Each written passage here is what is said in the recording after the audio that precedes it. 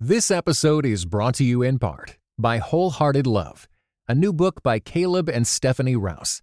Overcome the barriers that hold you back in your relationships with God and with others, and delight in feeling safe, seen, and loved with Wholehearted Love. For more information, go to Tyndale.com.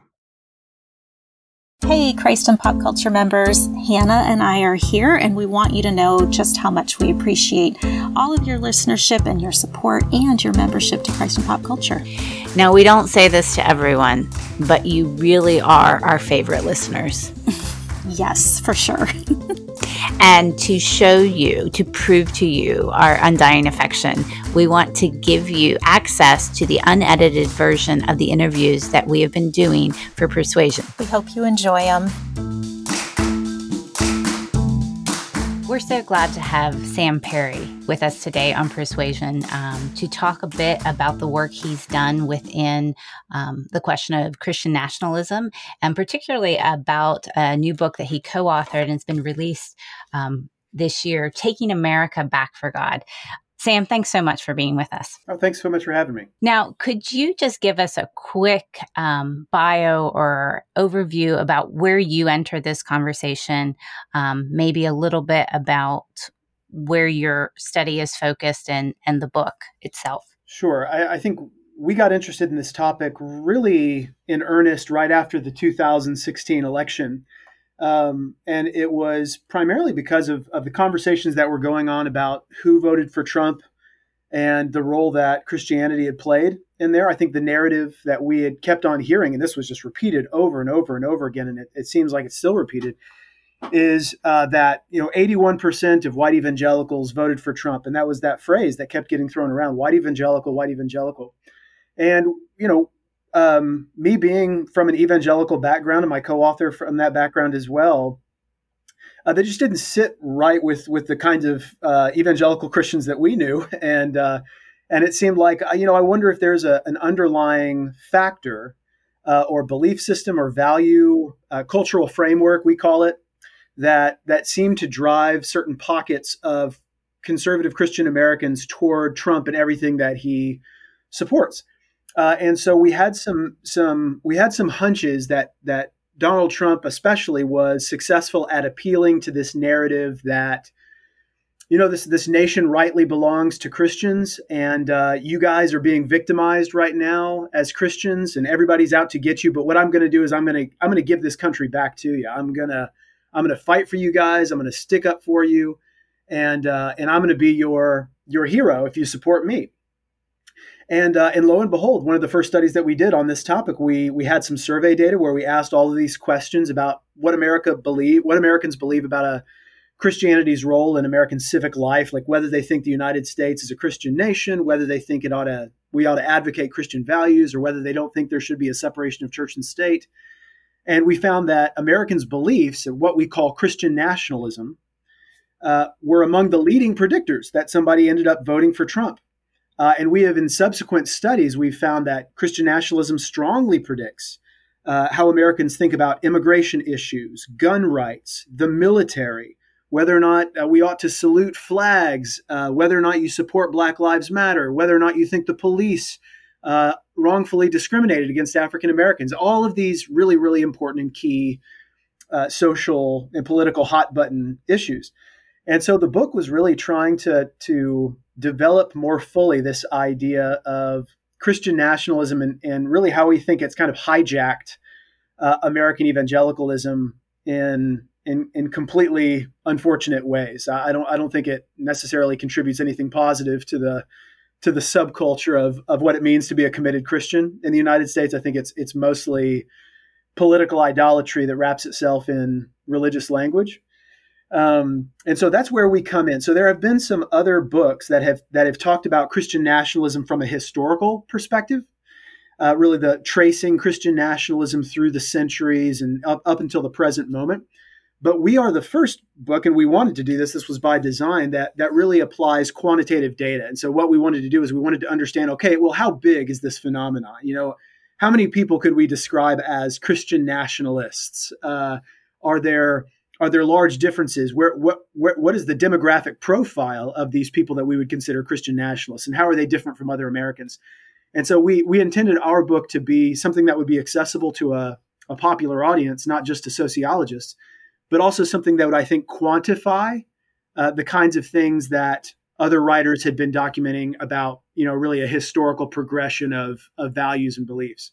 I so appreciate you tracking that down, that data we had about the 81% of evangelicals, being of a certain disposition or voting a certain way, because I remember sitting with that number and feeling that in some ways it and again, I'm not dealing with data. I'm much more of an anecdotal generalist. I'm coming from a place of local church life.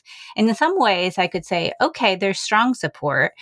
Okay, there's a lot going on here, but it's also not tracking, particularly with my understanding of evangelicals that are most committed, maybe theologically committed to their faith.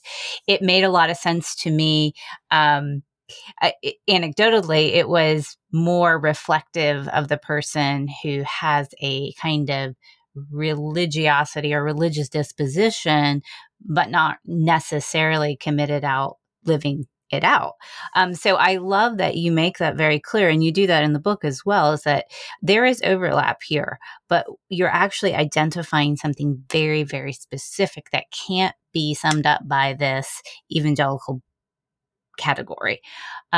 So I guess that presents the question, what exactly do you mean by Christian nationalism then? If it's not the category of the evangelical voter, if it's not necessarily this committed Christian, what were you looking for? What kinds of things signaled to you that this category of Christian nationalism, and what exactly are you defining by that term? We try to, I think you just pointed out, we try to be very careful about our definitions in the book, because we want to be crystal clear for readers what we are and are not talking about. So by my definition, I understand evangelicals, white evangelicals, to be really more of a theological category.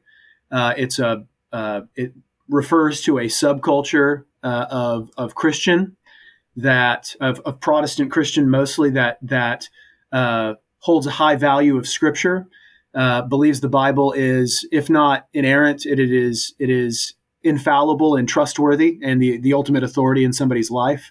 They believe that salvation is by grace alone, through faith alone, that people need to share the gospel. Evangelicals tend to have more of an activist bent towards the world, unlike fundamentalists in decades past who just kind of retreated from the world. Evangelicals engage, right? We engage politically. You engage through representing or witnessing, and so evangelical in that sense is not a political category. It is a theological category. It speaks to a specific theological subculture. Christian nationalism we think of more of as a political, a quasi-religious political ideology, and it's almost ethnic in the sense that the word Christian means something more than just Christian in a theological sense. So let me give you the broad definition, then I'll give you specifics.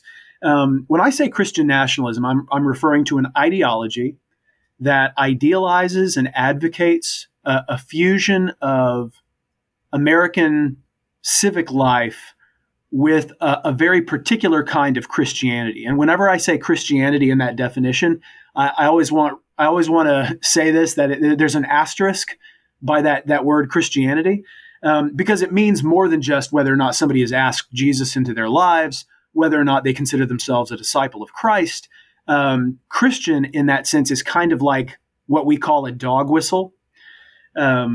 If you're familiar with that term, dog whistle politics is always in reference to when I want to say something ugly about a group of people, and I can't say it specifically, I can use these kind of code words that people kind of understand underneath the subtext there. And so historically, if I wanted to say, I could say words like urban or illegals or terrorists, when what I really mean, and everybody kind of gets, is poor inner city Black, Mexican, Muslim, you're kind of getting the subtext there. So in this same sense, the word Christian and Christian nationalism is kind of a dog whistle. It means people like us.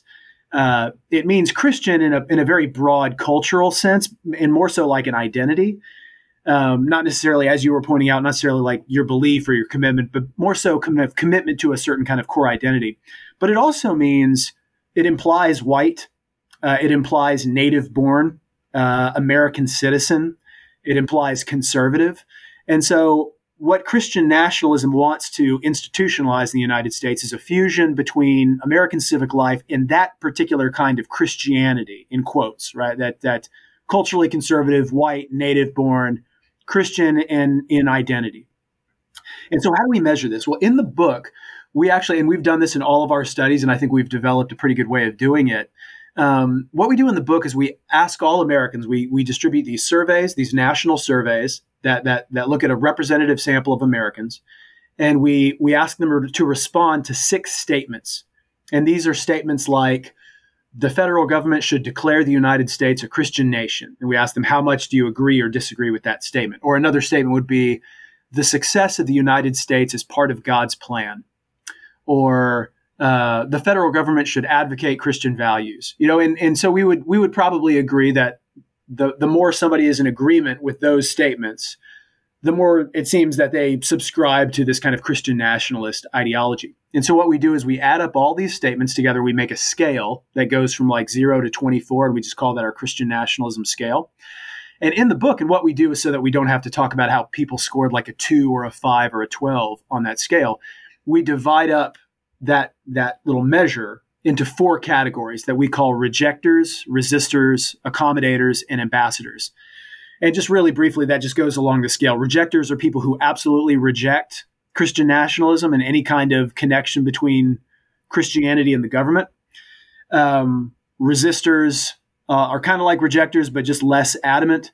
On the other side of that, you've got accommodators, who that actually is like a third of Americans who mostly consider themselves Christian and they think religion is a good thing, but they're pretty uneasy about marrying the two completely.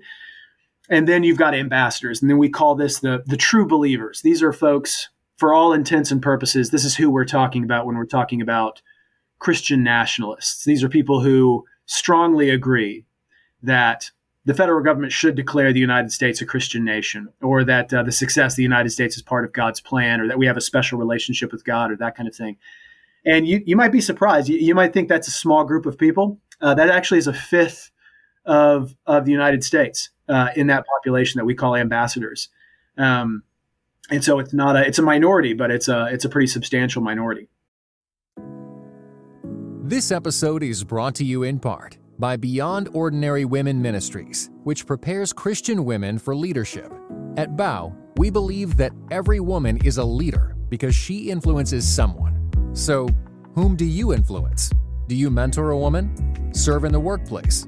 Or do you lead a small group, teach the Bible, or even lead an entire ministry? No matter who or how many you influence, our free online resources will help equip you. Our videos, podcast episodes, and articles from experienced women leaders will encourage you and perfect your leadership skills. They offer wisdom for dealing with ministry pitfalls, current biblical issues, health for your own soul, and insights for shepherding others well. In addition, BOW offers Bible studies designed to connect women of multiple generations. They provide a challenge to both women new to the Bible and those wanting to dig deeper. Be our guest and browse all of our free resources and low-cost Bible studies at beyondordinarywomen.org. What's so fascinating to me as I listen to you is how much of this is a disposition or a posture in many ways that I would say most people who are perhaps either accommodating it or promoting it probably don't even know the extent to which this is happening, I would assume. Like I hear you say we have these statements and they agree with these statements, but it seems like a lot of this is passed along in kind of, as you mentioned, the dog whistle or the wink and the nudge and the kind of cultural pointing or cultural shifting in certain ways. And That's curious to me because I think especially in this moment in the digital age with social media, how much of that propagation happens through things like memes or those kinds of digital winks and nudges. Like we kind of all know what we're talking about here. And it's kind of, I guess promoted is a word, but it seems like it reinforces itself. Have you seen a particular effect on this? Like, has the digital age brought something or allowed for something to happen? Or has this always been the case? I mean, like, what do you see happening in this particular moment? I do think that I think the digital age, and I'm somebody who, I use things like Twitter as professional leverage. I think those things can be really helpful to disseminate information. But I also, having written a book about how Christians grapple with issues like pornography in their lives. This was before a previous book before this one. Well, you just like to take all the heavy topics. Yeah, I know. I like to pick the fun ones. Yeah, so having written that book, I'm somebody who's pretty ambivalent about the contribution of things like social media and our internet age to contemporary social life. For a variety of reasons, and one of them being political, as you're talking about. And I think the digital age is really, really, in some ways, it's been positive because we can push back against these kinds of narratives that demand that I see America's fates and the fate of Christianity as one and the same, or that we have some kind of narrative of America's history that is completely whitewashed and baptized, and we deny any wrongdoing, and we just see all of our founders as people who are they look like you and me, right? Like white, upper middle class, conservative Christians or committed Christians, and that has always been the privileged position in the United States. And so, with I think like things like social media, we can quickly counteract those kinds of claims. And yet you've got an enormous number of people on Facebook and Twitter who are able to, I think, circle the cultural wagons and signal that, hey, to be a real Christian, somebody who's a serious Christian, is to take this hard line about fighting for American culture and to engage in these culture wars. I think that's kind of what this is all about is I think the culture wars between religious conservatives and people that they perceive to be leftist progressives who want to wrongly divorce Christianity's happy marriage to American culture. I think you see this exacerbated by social media. I'm no longer on Facebook for that reason. I mean, I just found it to be such a toxic melees of trolling and misinformation, which I think Facebook has not necessarily owned up to. Twitter seems to be, at least for the time being, someplace where I think that those kinds of narratives can be counteracted quickly because things go viral and you can kind of address those claims more easily. But I think what we also see, and this is something that I would love to highlight, is Christian nationalism seems to incline Americans towards believing conspiracy theories.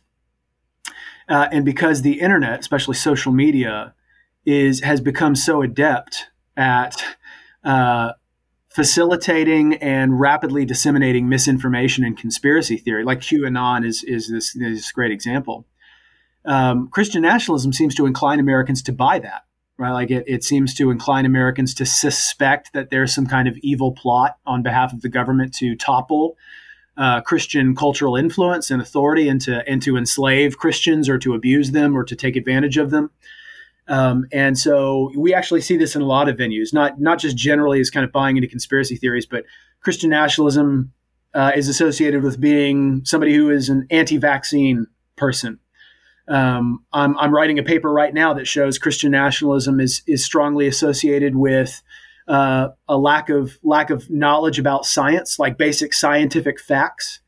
It's also associated with, and I've got all of these other measures from a survey I've collected recently, Christian nationalists even seem to reinterpret America's history in ways that are patently false, like when historical events happened or what the First Amendment says or these kinds of things. And so to the extent that the internet is able to disseminate misinformation quickly, Christian nationalism, I think, helps facilitate that snowballing in a way that generates, I think, a kind of a religious and cultural hysteria among committed Christians in ways that are, I think, wholly pernicious. And they feed into the game plan and the strategy of those who I think want to use Christianity to preserve their own political power. And I think that's kind of what we're seeing right now. Yeah. Again, just from an anecdotal perspective, as I watch the conversations happen online, or I'm watching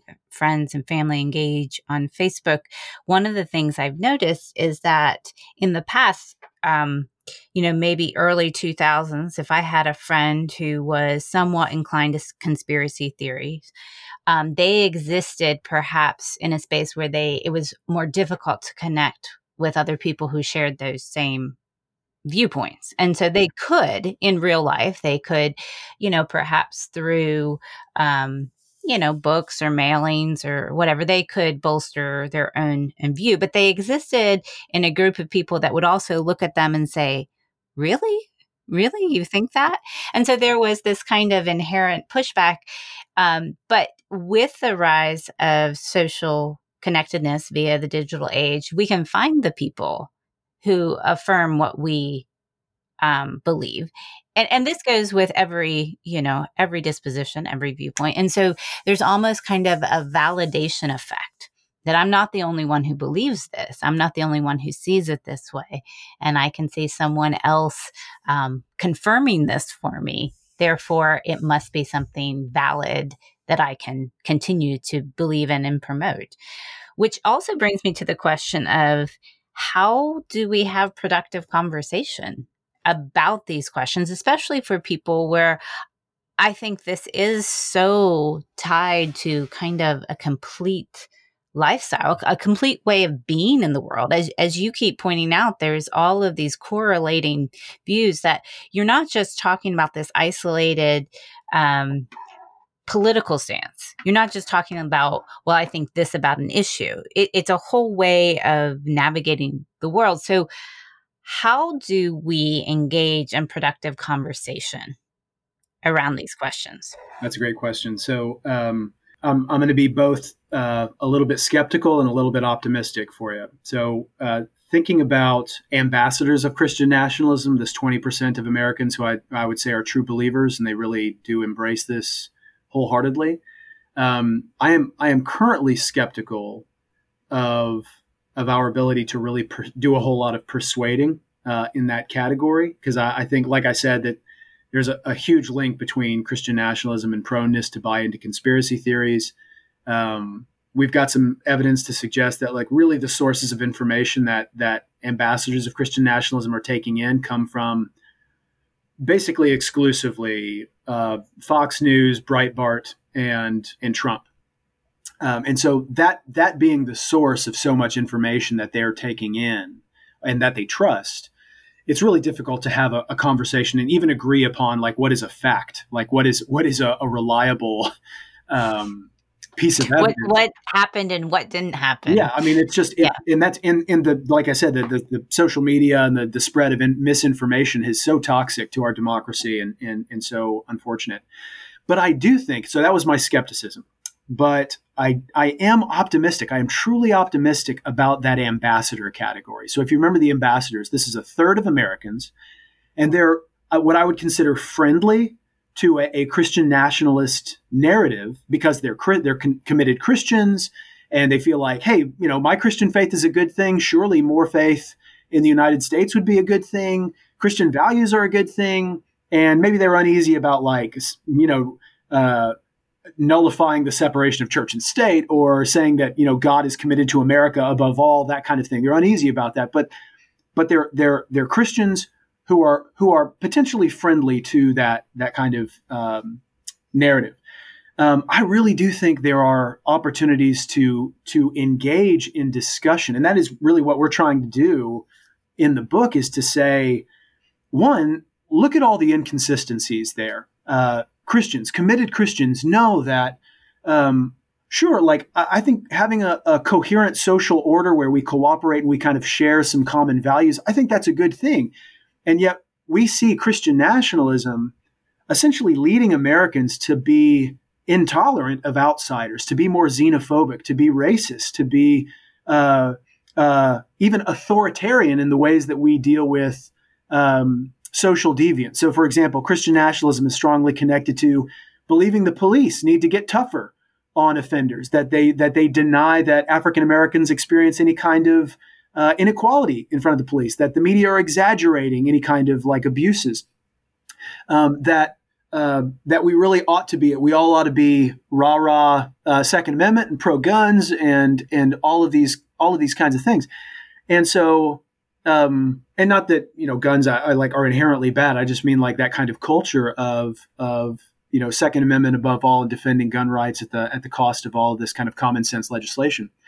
And so I really do think accommodators of Christian nationalism, this category, I think these kinds of Christians, these kinds of Americans are ready to have those conversations because they see the inconsistencies between, I think, what a candidate like Donald Trump presents himself as, the kinds of things that he says versus the kinds of things that he does and lives out.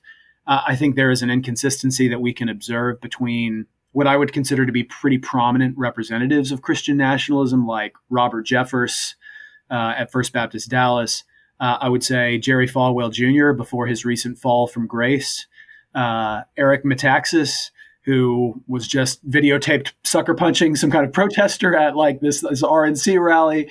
I think accommodators of Christian nationalism, I want to have those conversations to say, look at the inconsistencies, right? Like you want to be somebody who embodies the values that Christ would want us to embody, to live the kind of life that is Christ-like.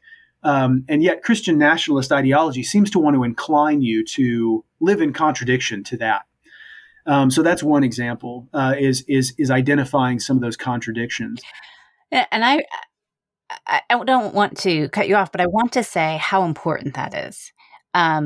In my own experience of conversation with folks, the question of inconsistency, not as a bludgeon, but to say, I know you believe this. I know you hold this to be true, about, even something about your vision of what America should be. And at some point, this other road, this train of thought, this Trump train or whatever, is going to conflict with what you hold to be true. So one of the ways of using the inconsistency that I have found helpful is to say, at some point, you can't hold both of these things.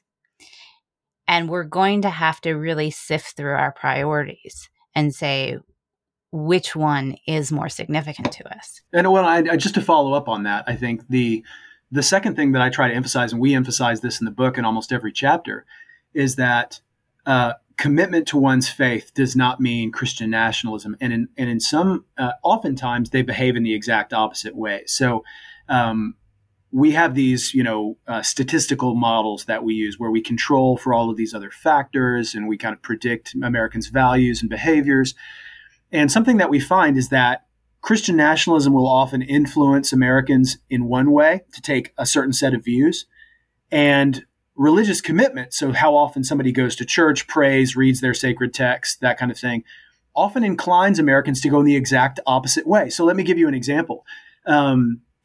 We find Christian nationalism, the more somebody adheres to Christian nationalism, the less friendly they are towards the idea of immigration. They think immigrants are like drains on society, that we need to build border walls, all of these kinds of things.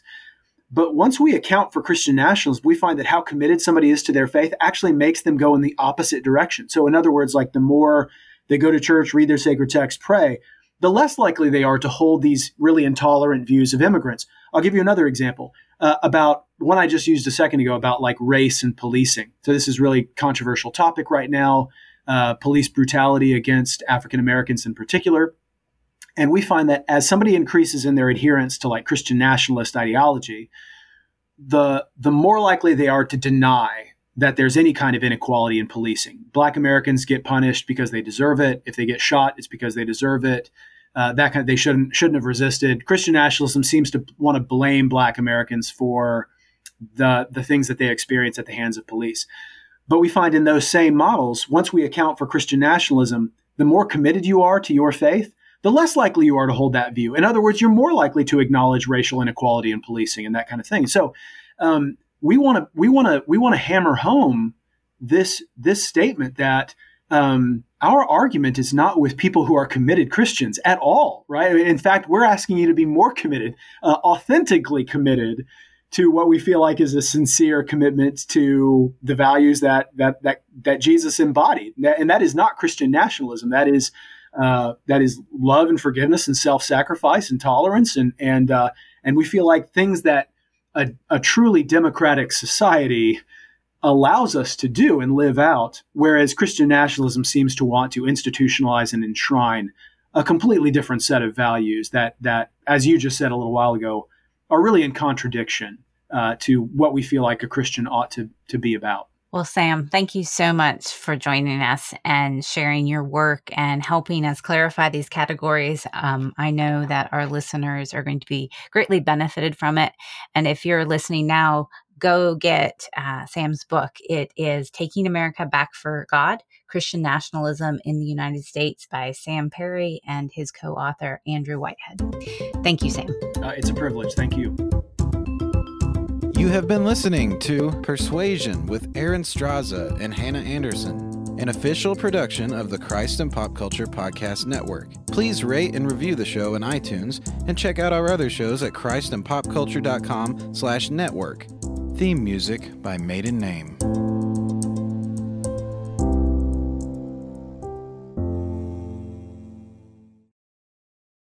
This episode was brought to you in part by the Lord of Spirits podcast. Many Christians yearn to break free of the influence of secular materialism and to understand the union of the seen and unseen worlds as made by God. What is the spiritual world like? Tune in wherever you get your podcasts.